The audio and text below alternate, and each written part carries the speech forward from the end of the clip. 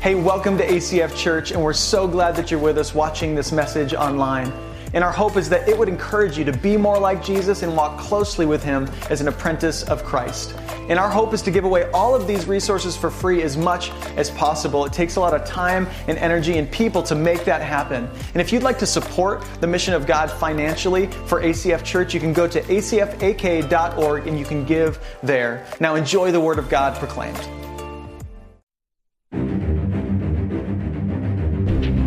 Oppressed and enslaved in the land of Egypt for hundreds of years, the people of Israel cried out to God for help. Seeing the affliction of His people, God began His redemptive plan to one day lead them out of slavery and into the promised land. So God appeared to Moses saying, "Come, I will send you to Pharaoh that you may bring my people, the children of Israel, out of Egypt." But Pharaoh would not let the people go, though plague after plague served as a sign to him of God's power and sovereignty. Not until the 10th and final plague was Pharaoh finally moved to send the people of God away. So they left the land of Egypt and crossed through the Red Sea, passing from slavery to freedom.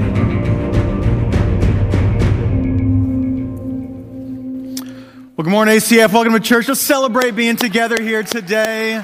So glad to be in this place together, and everybody who's with us online, we love you. Thank you for joining us here today as well. If you don't know, we are in this really exciting season as a church, and it's been kind of a rebuilding season as a church, as it probably has been for you. As you kind of walk through 2020, so much has been stripped away. We've all gotten a little time to think about our lives and get some perspective, and so now we're kind of re-entering into community and into society, right? It's like a rebirth is going on here, I think, for a lot of people as well as for the church. And I honestly believe that this is the day of the church. I mean, I don't know that in my lifetime I've ever seen a more incredible opportunity for God's people to rise up and show the world that there is a different way to live, a different perspective to have on all that we've been through, and that there is hope. There's hope to be found that can't be stripped away by a virus or by a dipping bank account or a loss of a job or by the stock market, but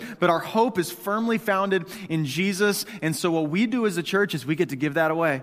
I mean, that is our ultimate mission. And so if you're new to our church, just so you know, this is not a community that exists for itself. Okay, so this is really important that you know this. When you come to church, whatever place you're in with God, we come together and gather in this room together so that we can be sent out on mission into the community. We're going to talk a little bit more about that here today. But just so you know, this is not the holy huddle, right? This is not like we get together and try to feel good about ourselves. No, there is a world full of people, friends, neighbors, family members who do not have the hope of Jesus. And so your job and my job is to go get them.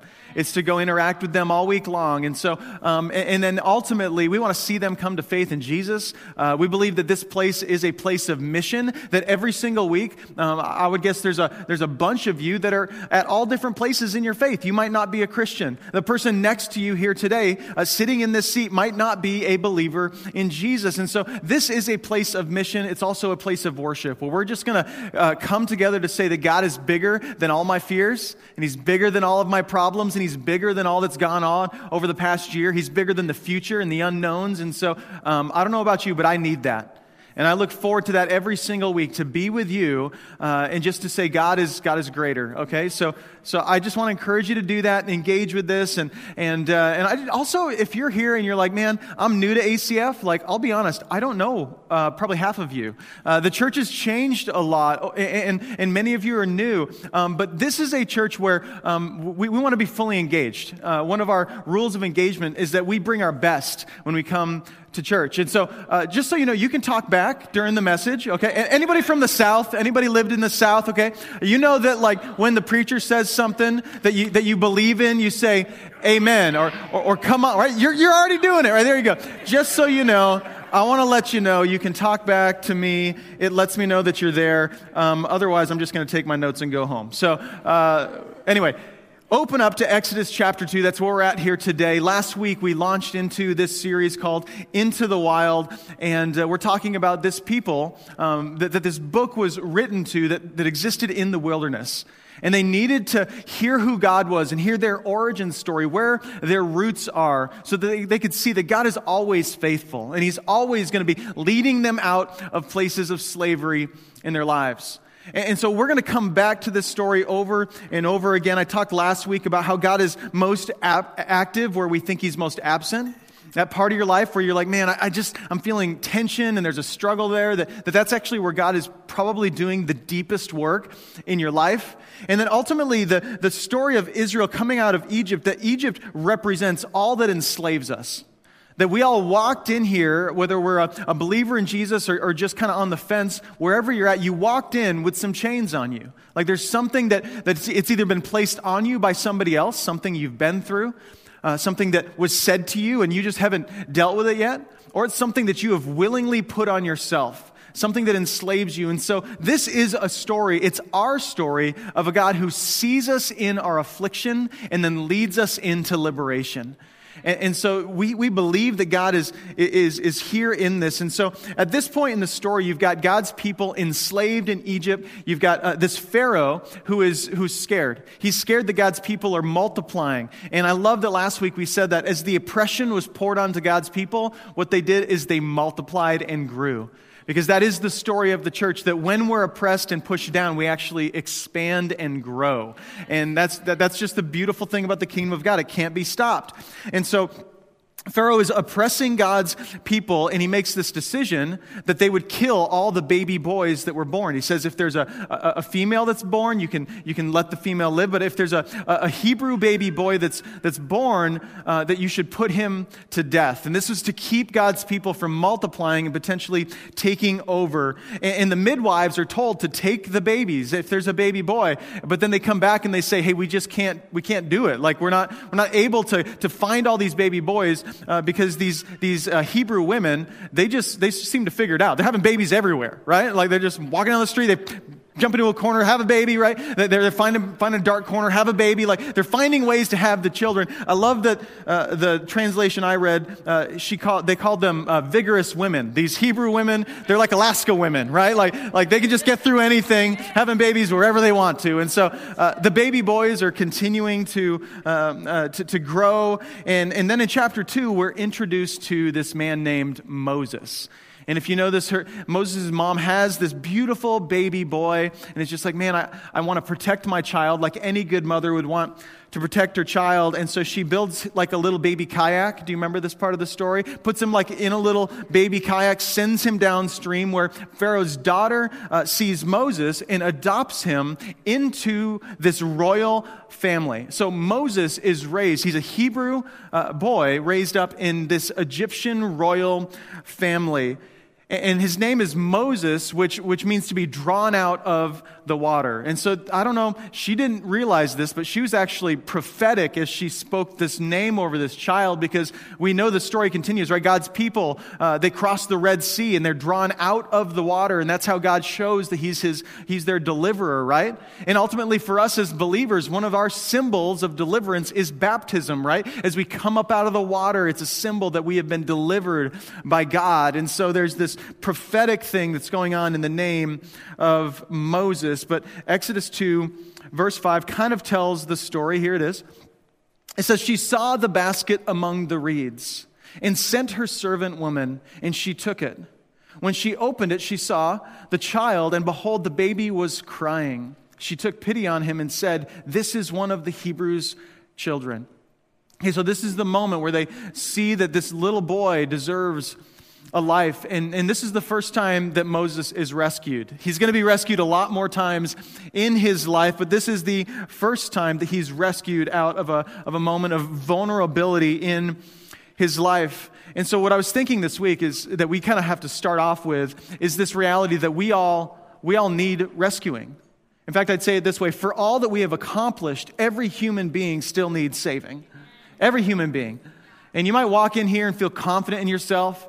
You might feel pretty strong after 2020 because maybe in your industry things have gone really well.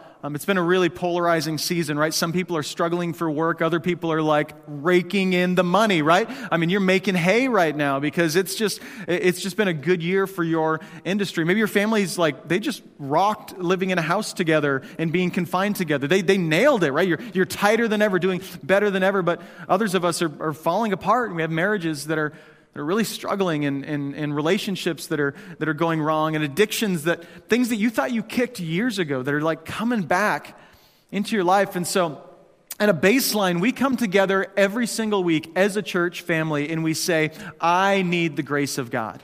This is why we show up. And so if you're here and you don't need the grace of God, you're in the wrong place. This is a place for people who are like, I need the grace of God in my life. And so if you're a disaster, you're in the right place, right? That's where God's people, we gather together and we say, I need saving, I need salvation. And it's just incredible what we have done as a society, right? We've sent people to the moon, right?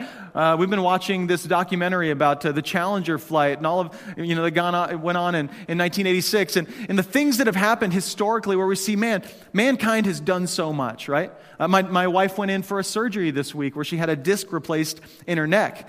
And somehow they cut this little bitty hole, and they can put this piece in, and they can jack her spinal cord or her spine up, and they can put this disc in there, and they tap this file around, and they make it stick, and they put it all back together. And she's like half a centimeter taller now, and she's walking around just taking a little ibuprofen, and she's good. Like, she feels great. How do you do that?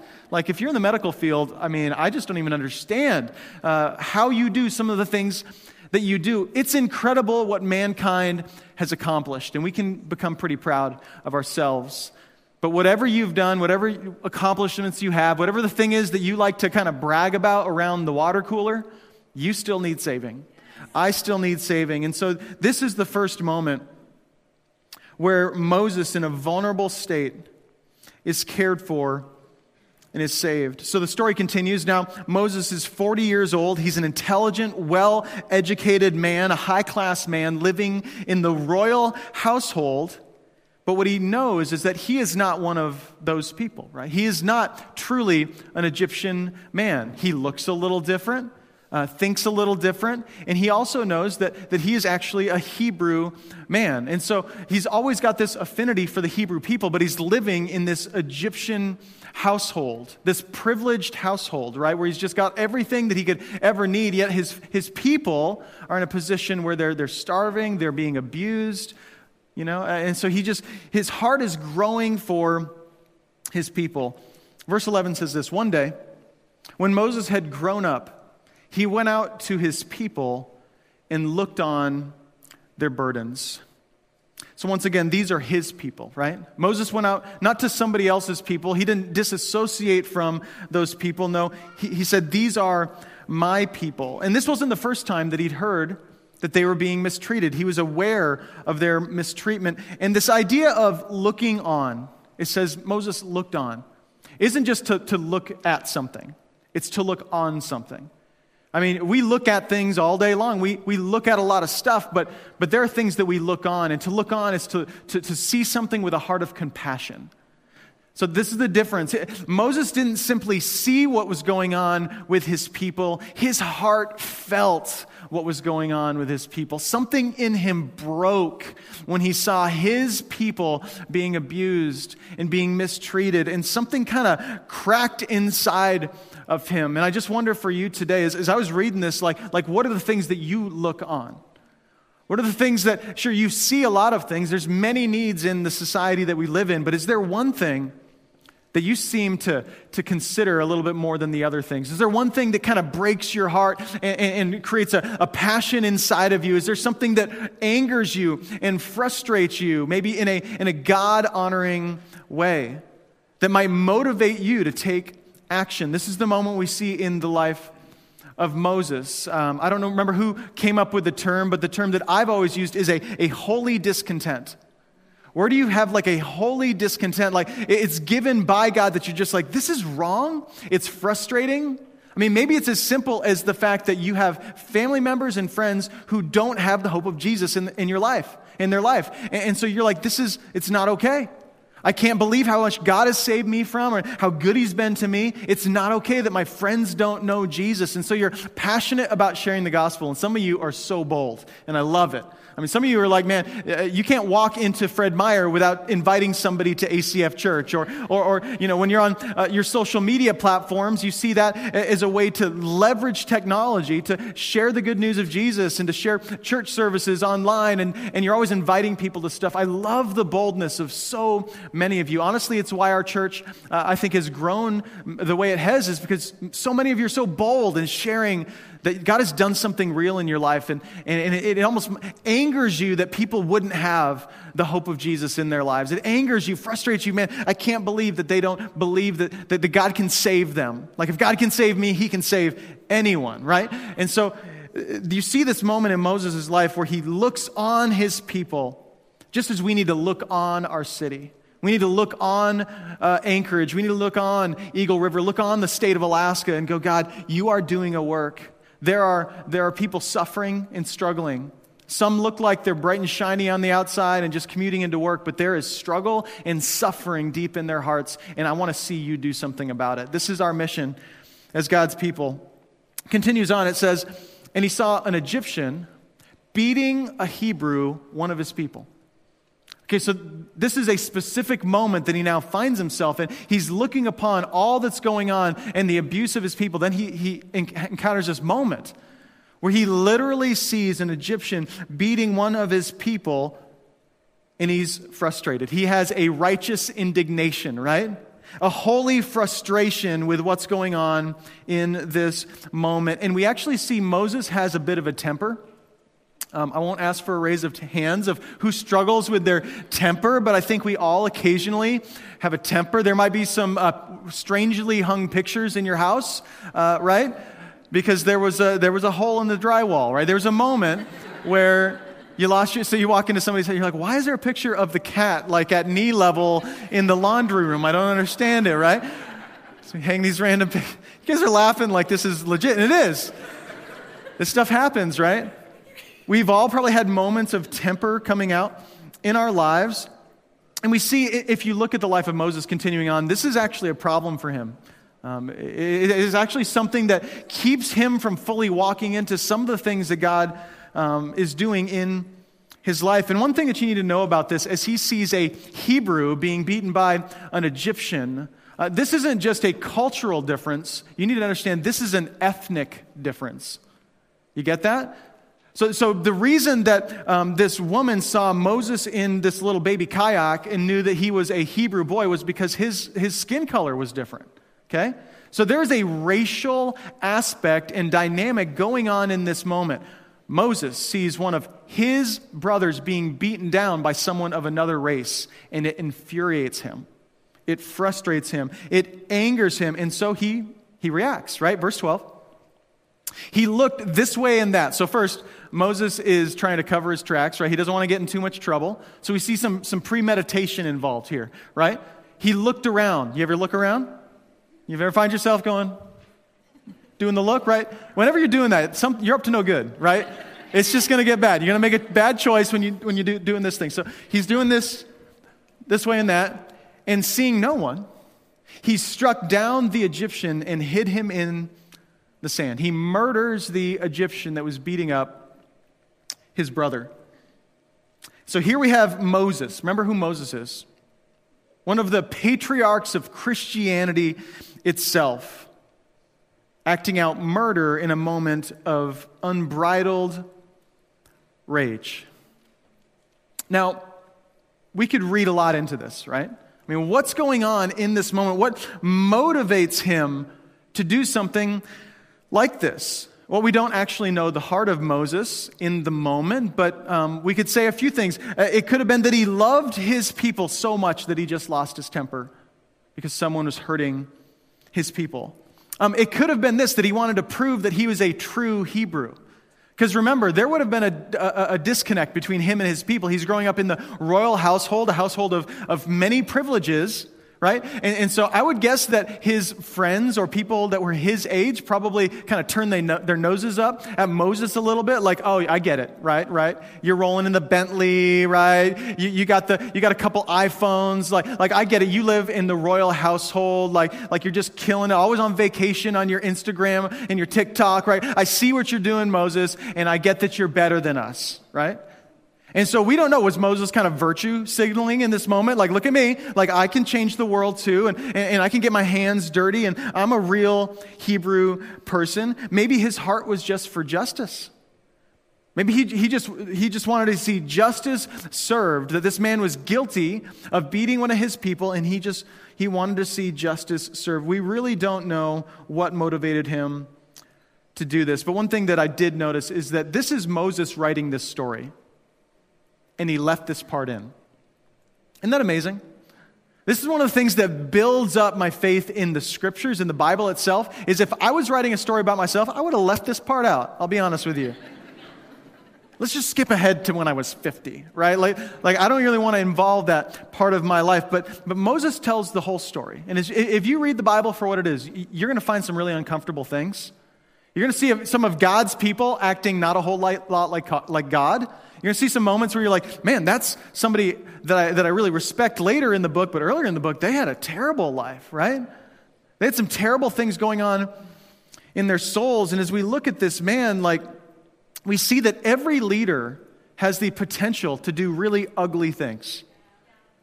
And every human does as well. And I know this as a church leader, as I see year after year, different church leaders falling out of ministry and different things happening that I'm reading, and I'm like, man, they didn't probably set out to make this decision. They probably didn't wake up one day and say, I want to throw away my ministry, my family, I want to ruin, my life, I want to lose my influence. It was just little slips, right?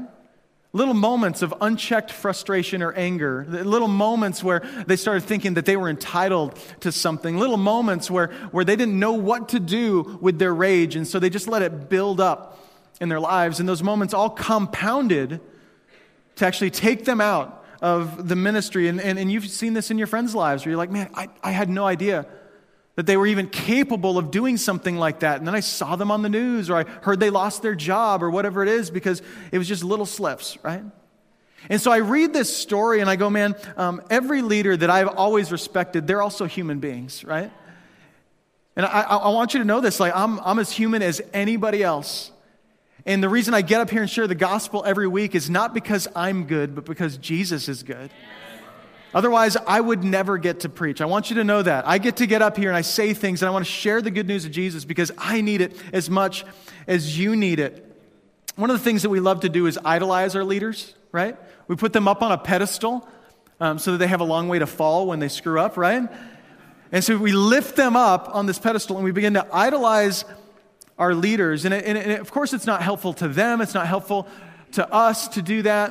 But I just want you to know what it also keeps us from doing is seeing what they do and going, I think that there's some potential in my life to walk in their footsteps for the good stuff that they've done. I think maybe I could serve in that way. Like when we idolize leaders, we forget that God also wants to use us as well. I love this quote that I ran across this week. It says this, by idolizing those whom we honor, we do a disservice both to them and to ourselves. We fail to recognize that we could go and do likewise. And so when you lift someone up on a pedestal, not only do you give them a long ways to fall when they screw it up, but you can also miss out that God might want to use you in the same way that God used them. And so we see that in the life of Moses. We could also say it this way, our perception of perfection will keep us off the field. I mean, when you see someone playing the game and you're just like, man, they're just so good. God, I wish I had talent like that. You ever said that before? I wish I could do what they do. I mean, God, look at them just killing it, right? And we forget how much they worked to get there, right? We don't know how much they sacrificed to get to that point, but we go, man, I just can't ever do that. And our perception of perfection will keep us from doing the things that God might call us to do as well. We read later in the book of Acts when God is kind of building his church that Stephen is speaking to these religious leaders who actually had an unrealistic perspective of Moses. They were missing Jesus because they were worshiping Moses, right? Putting him up on a pedestal, right? And so I just hope you hear this one thing. I hope you leave church today not thinking about me, but thinking about Jesus. I hope you're not like, man, what? And it's okay if somebody says, good sermon, Brian. I appreciate that, right? But if you walk out of here, don't be thinking about me. Think about Jesus. Think about what God wants to do in your life here today. Now, this situation where Moses loses his temper brings up other questions, doesn't it? Other dynamics going on here. In fact, when I was reading this, I'm like, doesn't this read like a news story from 2020? When you think about it, like you can't really miss out on almost the irony there that you're like, man, this feels like something that we keep seeing on the news. And it brings up all kinds of questions, right? Right? Like, at what point does violence demand violence? It's a difficult question, right? At what point is violence justified, right? Other question, how bad was he beating the Hebrew? Was it really bad? Was he going to kill him? Or was it just a little bit of a beat down, right? Like how bad was the situation? Was it life-threatening? Could Moses have defended his fellow Hebrew brother without actually killing the Egyptian man, right? Was it racially motivated? Is that why he was beating this man down? Where were the body cameras, right? We start asking questions like that. Like, I want to see the footage of what happened in this moment. Are you catching my drift, right? There's things going on culturally where we look on and we try to figure these things out. And I'm going to let you discuss that all in your life group this week, by the way. So I'm not going to answer those questions. If you're like, is he going to? No, I'm not going to go there. So verse 13, because once again, we don't know the situation specifically. And it's funny, when you read this story, you might go, man, that was just wrong of him. How could he have done this? But others of you are like, well, it's justified, right? And I've found that as I'm talking to people about this story, that there's a mix. Some people are like, well, he was beating his brother, so what else is he going to do, right? And we don't know, did he mean to kill him, or was it just something happened, it got into a scuffle? We just don't know. But I just want you to know that the racial tension we feel today has always been felt. And that Jesus has always been at work within those terrible things that go on in all societies to reveal himself through suffering and through loss and sorrow and good decisions and bad decisions. God is going to work through all of those things. But we do know that again, Moses he's a man. And I'm sure he had certain perspectives of people of all different races. In verse 13, it continues on. It says, when he went out the next day, behold, 2 Hebrews were struggling together. So one day he sees a Hebrew being beaten by an Egyptian, leans in, kills the man, buries him in the sand, hides his tracks, right? The next day he sees 2 of his brothers, like Hebrew on Hebrew violence going on here. They're beating up each other, and he's like, hey guys, we don't have to get violent here. Like, what are we doing? We don't need this crime going on here. We don't need you guys hurting each other. You're oppressed enough as it is. And then it goes on, and it says, and he said to the man in the wrong, why do you strike your companion? Now listen to his response. He answered, who made you a prince and a judge over us? Do you mean to kill me as you killed the Egyptian? Oh, wait a minute. News travels fast, doesn't it?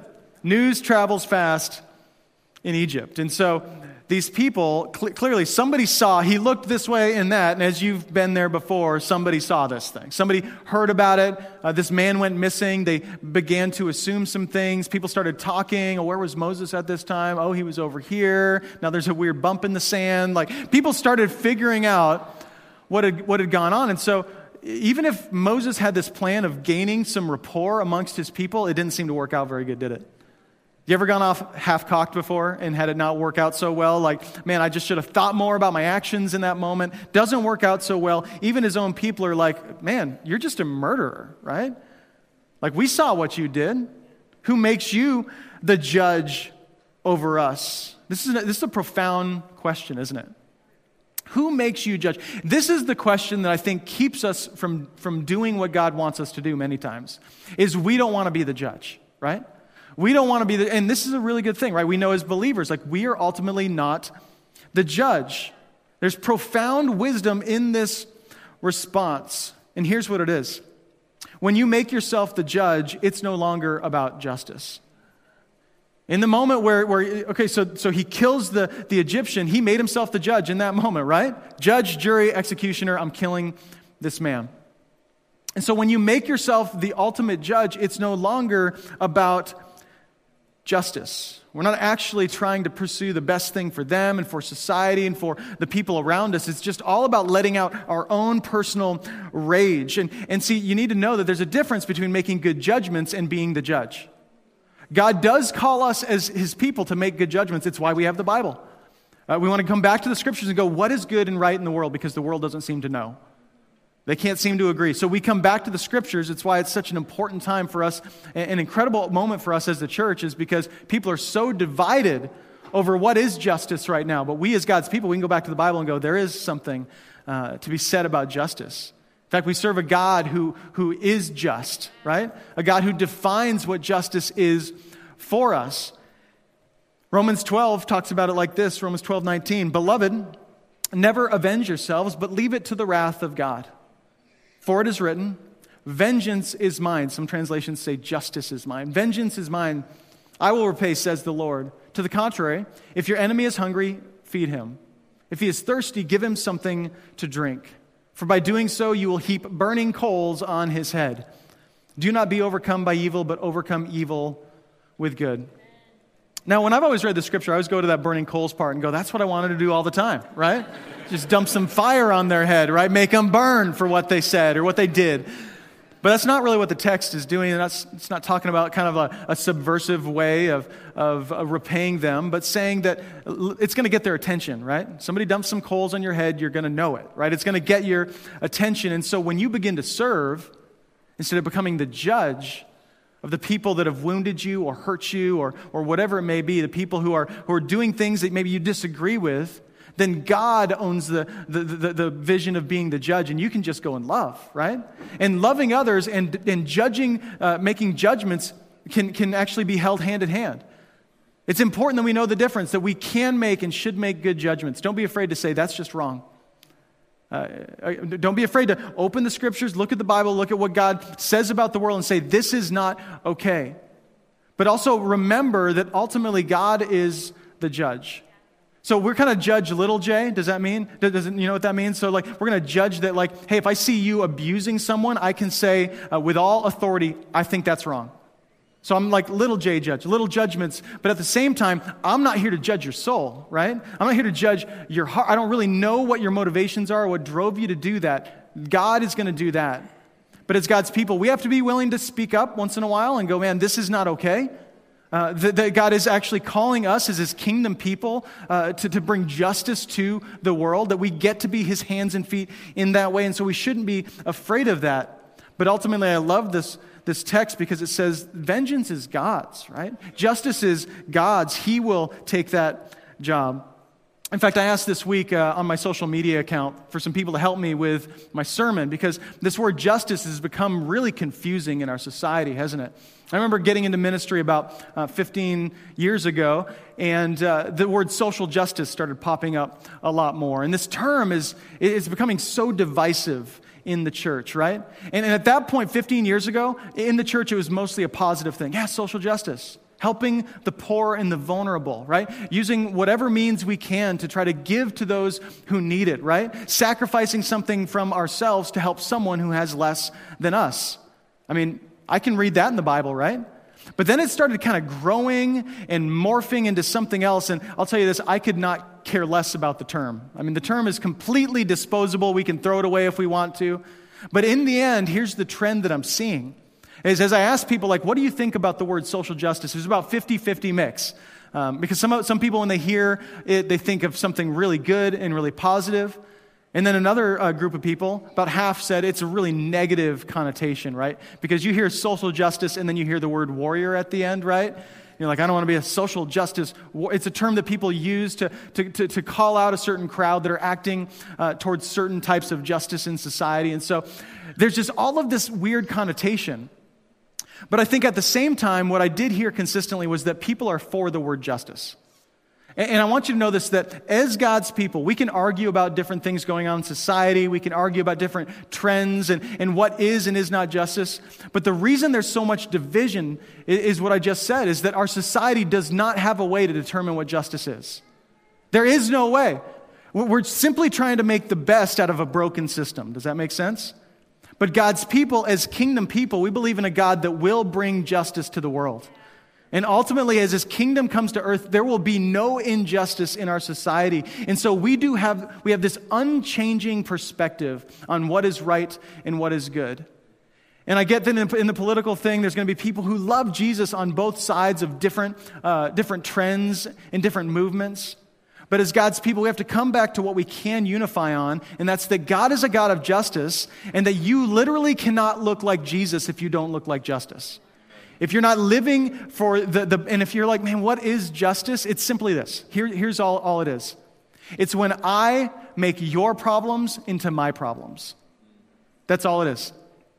And again, I know it gets slippery and you're like, man, I struggle with different types of things, or I'm fighting with my neighbor about different movements and things that are going on. But all justice is making your problems into my problems, which sounds a lot like Jesus, doesn't it? Aren't you glad that Jesus made your problems into his problems?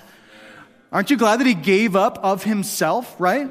He took on the flesh of humanity. God himself became a human born in poverty so that you could experience freedom. And so, you just need to be careful and be aware that as the church moves forward, whatever your political views may be, don't throw out the word justice with the word social, okay?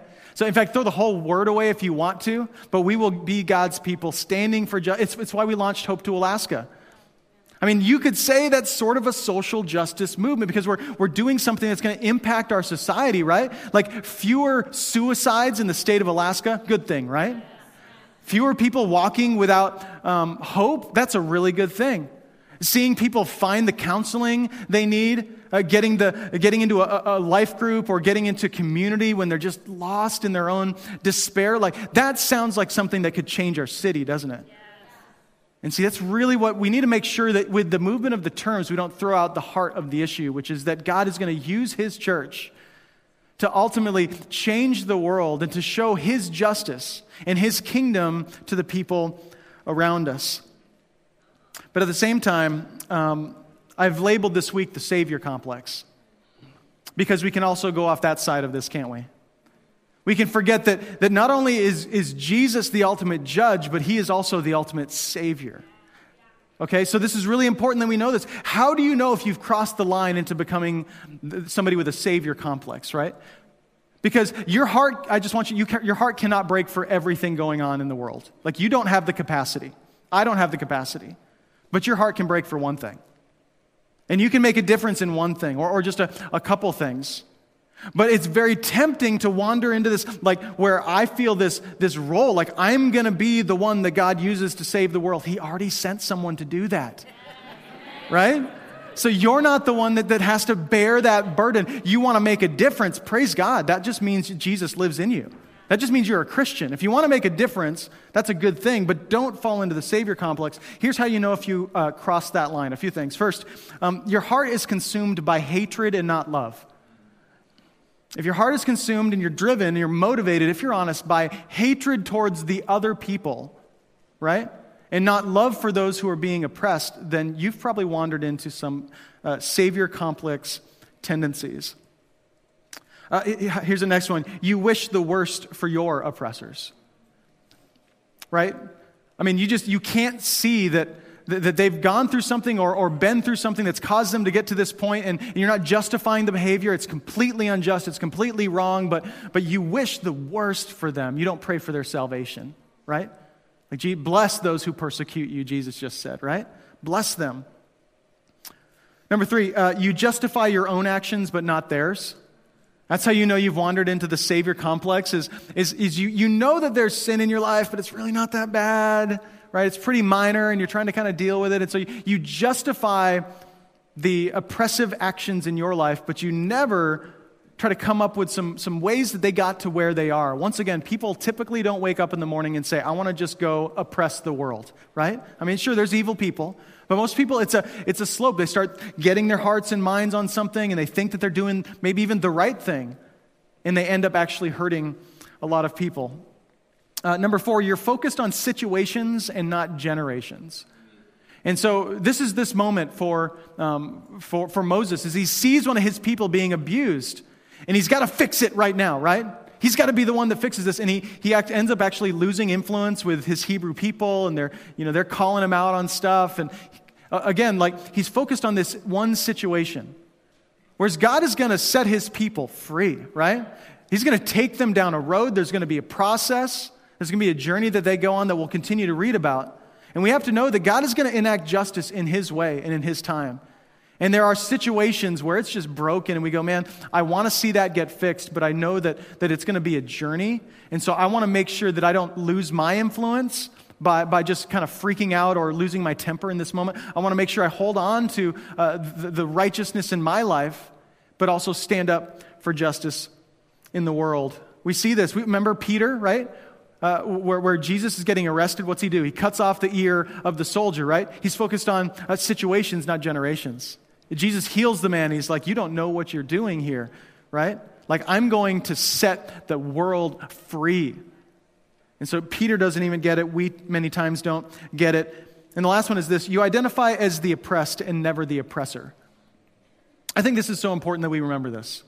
You know that you've wandered into the Savior complex when you're the oppressed. You're going to be the one that frees your people or those people. But you're never the oppressor. In fact, I was reading a study this week. It was talking about this particular book of the Bible. And this story and narrative itself, and how in many cultures, when people read this story, in many nations who are under-resourced, when they read the story of the Israelites being released from slavery, they always relate to the oppressed. They always relate to the people who are being abused, and that's who they relate to. When most people in the West read this story, we always relate ourselves to Moses. So this is what they found, is that when we read the story, we go like, well, I'm Moses, right? I'm the hero. I'm gonna set everybody free. But it's interesting, nobody relates to Egypt. Nobody relates to Pharaoh. Nobody reads themselves into that character of the story, because none of us want to believe that we're the ones doing the oppressing. And yet I just want you to know, as broken as the world is, we all have a part to play. We all have a role in the oppression that's going on in the world. So at this point for Moses, he actually runs for his life. He's hiding out. He doesn't belong anywhere, has no people really to go to at this point in his life. He's made some mistakes. He's done it wrong, and maybe you can see this in your life where, yeah, man, I shouldn't have put that on Facebook, right? I shouldn't have commented on that thing. I shouldn't have said that thing to my coworker. I got really passionate about this thing that's in my life, and I probably started kind of having a bit of a savior complex and lost some influence. And so here's Moses I'm sure he's thinking about the decisions he's made. I'm sure he's like, man, I sure would like to be back in the palace now, like at least maybe I could have something to eat and have a nice place to sleep. And so we can kind of criticize Moses and say, Moses, you really blew it in this moment. But here's what I noticed about Moses, is that Moses had unbridled passion. But at least Moses had some passion. Moses had unbridled passion, but at least he had some passion. And as I was reading this, we continue the story of Moses, is that Moses gets used by God in incredible ways, doesn't he? I mean, God uses Moses, and this is important. You as a church, we as a church, we need to identify the passion in our lives. We need to let God leverage that for his kingdom. And I just want you to know, this is the time that the world needs to see some passion in the church, right? I mean, I don't know what you're passionate about right now, but if it's not about God primarily, it's time to reassess your values. Because what we invest in the kingdom is the only thing that's going to continue on forward. I love this quote about passion. It says this: light yourself on fire with passion and people will come from miles to watch you burn.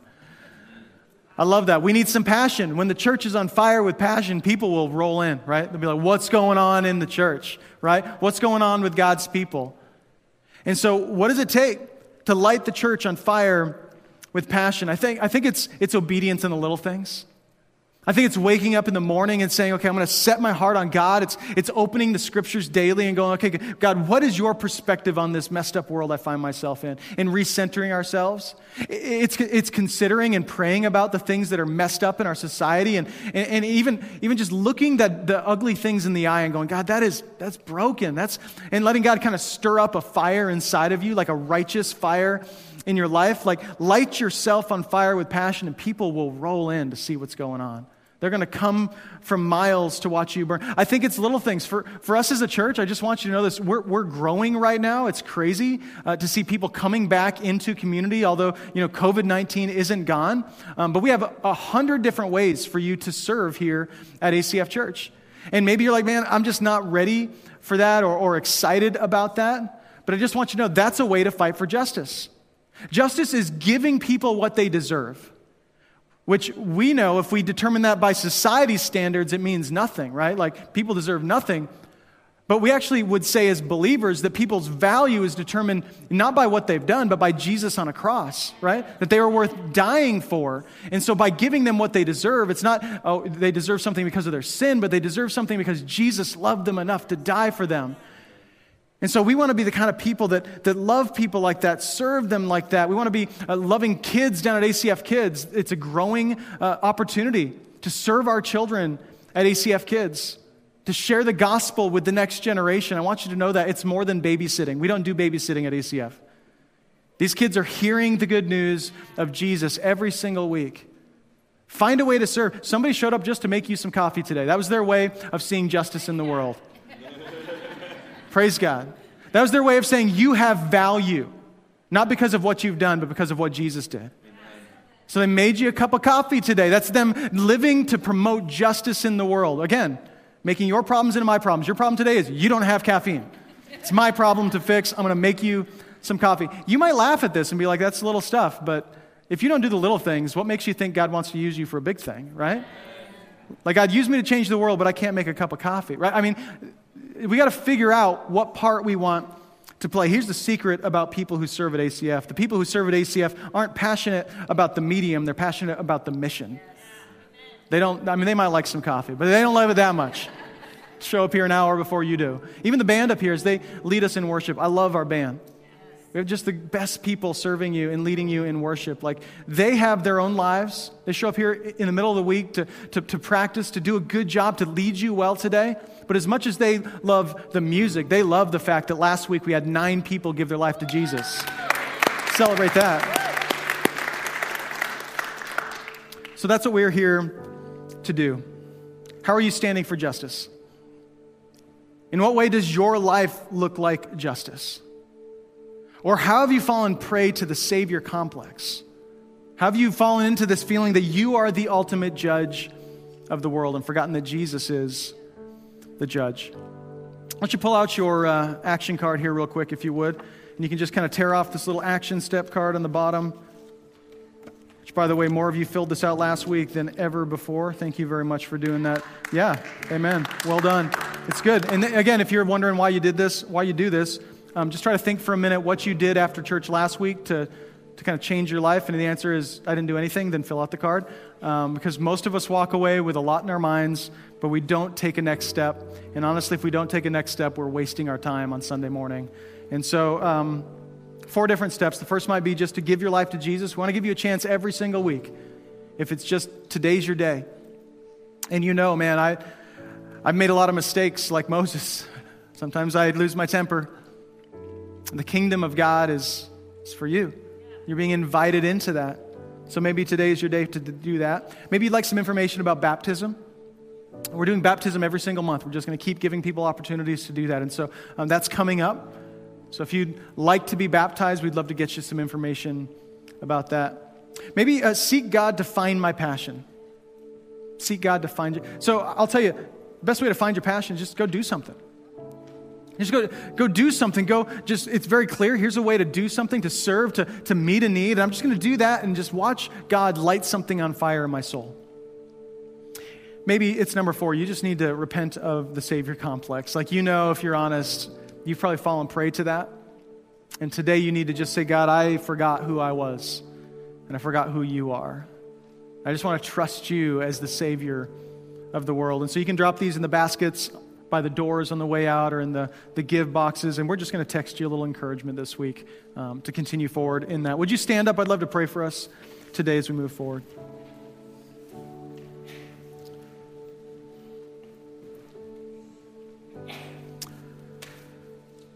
God, we covered some ground today.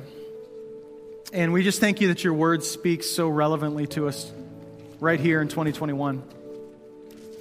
God, I want to pray for the person here today who hasn't found their passion. It feels like life is just sort of like Groundhog Day. Every day, God, it's the same, and there's no real joy and excitement, God, that you would infuse them with your life, your vision for the world. God, it's a dangerous prayer, but would you break the hearts of ACF Church for the things that break your heart? God, could we look upon the things that are going on in our city instead of shielding our eyes from them or acting like they're not there? God, in the same way in our own lives, could we look upon the oppression in our souls instead of numbing ourselves or hiding ourselves from those things? And God, could we see that that's where you want to spend some time? God, that's where you want to bring freedom and liberation, is right there. God, right where we're enslaved, right in the darkest parts of our lives. That's where you do your best work. And Jesus, we want to surrender this week to you, God. We know that there's going to be a lot coming at us. God, we ask that we'd see you at work in the lives of our friends and neighbors, God. Even those who we believe that maybe are far from you right now, God, we could see that your Spirit is actually having a conversation with their soul. God, and you're orchestrating events to bring them to yourself, God. And would you use us to whatever way you would call us to, God, to be part of their story. God, we want to see our friends and neighbors find hope.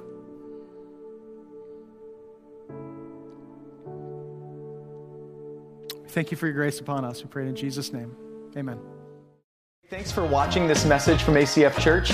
We hope it's encouraged you and challenged you to be more like Jesus and to walk with Him in a closer and more profound way. If you'd like to give to the mission of ACF Church, you can do so at the link on the screen or at acfak.org. We love you, and we'll see you next week.